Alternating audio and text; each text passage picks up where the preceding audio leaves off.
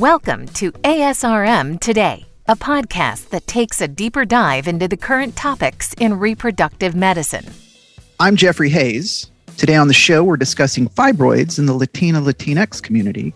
Joining me is Dr. Ruben Alvaro, who is professor of obstetrics and gynecology at Stanford Medical School and is the division director of reproductive endocrinology and infertility at the Lucile Packard Children's Hospital. He is board certified in obstetrics and gynecology and in reproductive endocrinology and infertility. He's a fellow of the American College of Obstetrics and Gynecology and the American College of Surgeons.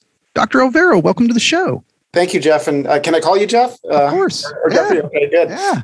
I'm great. I'm grateful to be here. Thank you very much for the invitation. Part of your research interest is improving the health of the Latinx community, as well as evaluating the role of critical thinking in medical education. Now, when I put those two things together, I start wondering, and my question for you then is there a large discrepancy in reproductive care research in diverse communities?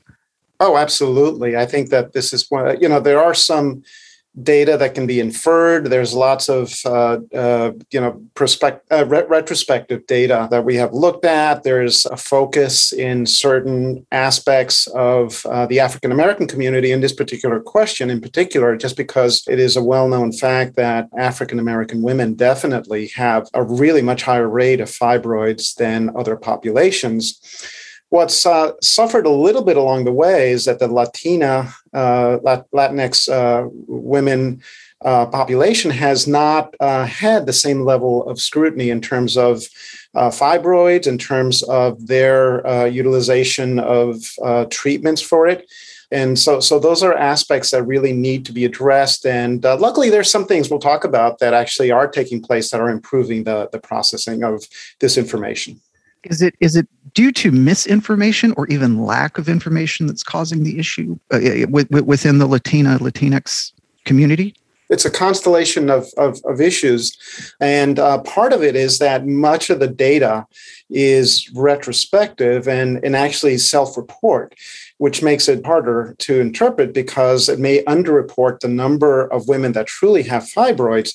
Because there are many women that may have fibroids and don't know it because they don't have symptoms, or they haven't, what Erica Marsh, who's another leader in this field, who's done great work in this area, refers to as an altered perception of reality, or I forget the exact term she used, but it was an altered perception of their symptoms, which may lead them to think that, this is something that is not abnormal. And then they therefore don't seek care.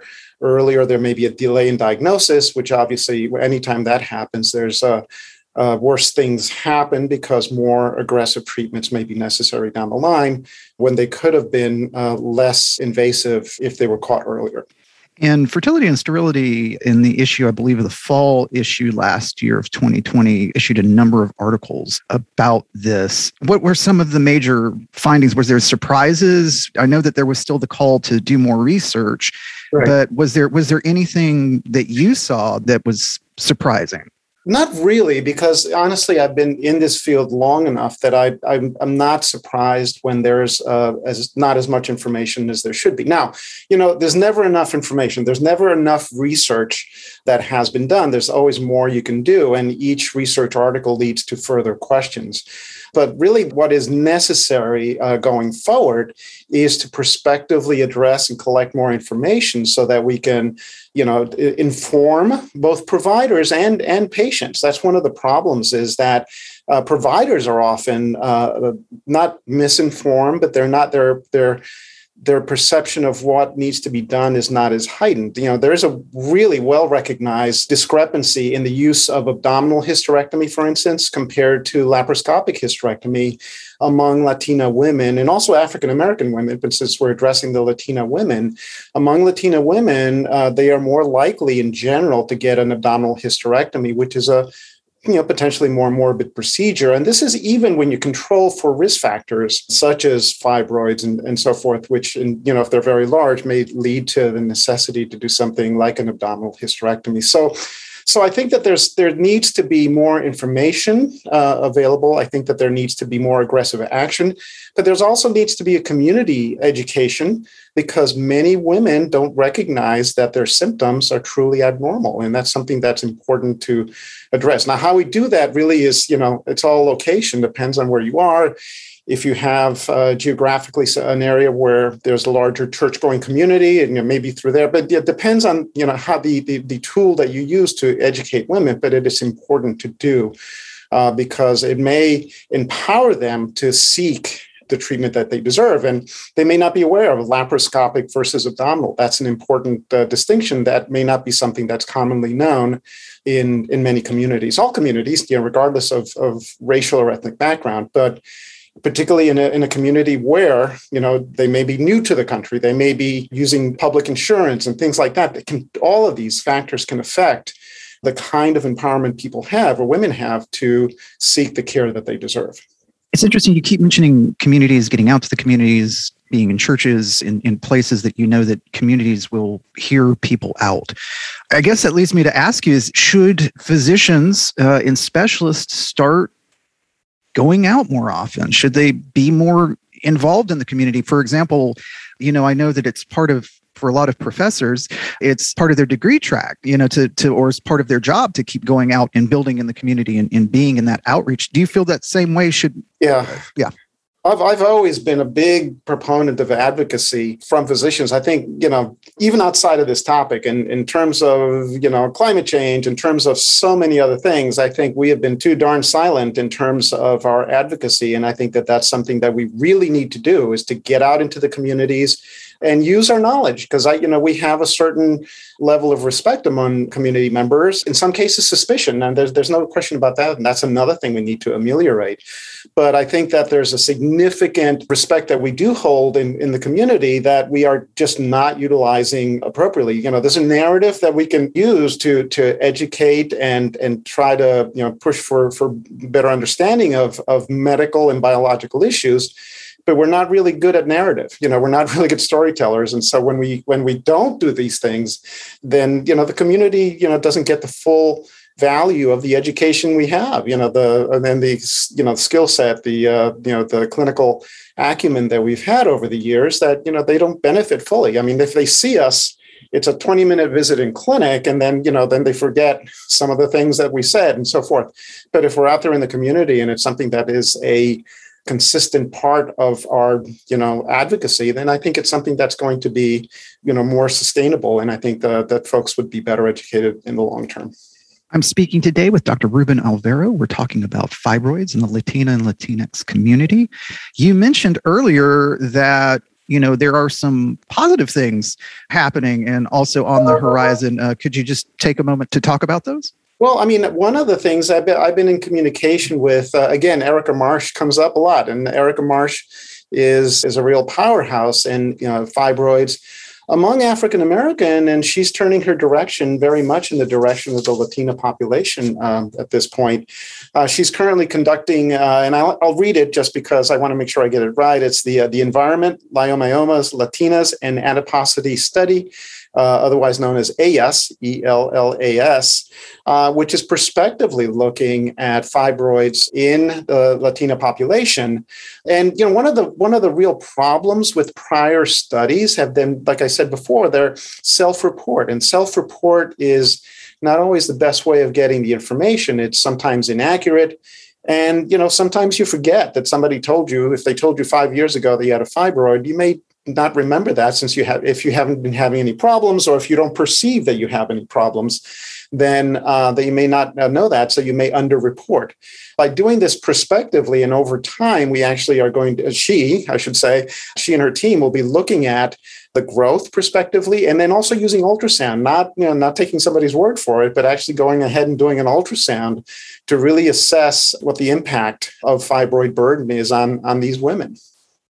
Normally, and I am more of a lay person in this, but from my understanding too about it, and my wife, had suffered from fibroids, it's usually an early indicator is heavy menstrual bleeding. Is there anything that you would recommend to your fellow physicians who will begin treating more of the Latinx community, what would you suggest to them as far as like what they should be looking for diagnosis wise? Yeah, no. So in terms of evaluating patients that come to us, I mean, I think that we need to utilize all the tools, and ultrasound is a very powerful one that we have to assess women that may have come to you complaining. And I think that this is not something that's a mystery. I think the majority, I can't think of anybody that wouldn't, of patients that come to you and they say, I'm having heavy menstrual cycles. Well, an ultrasound and a physical exam and a CBC, and there's certain basic things that we do to assess that. So I don't think that that's really a significant mystery.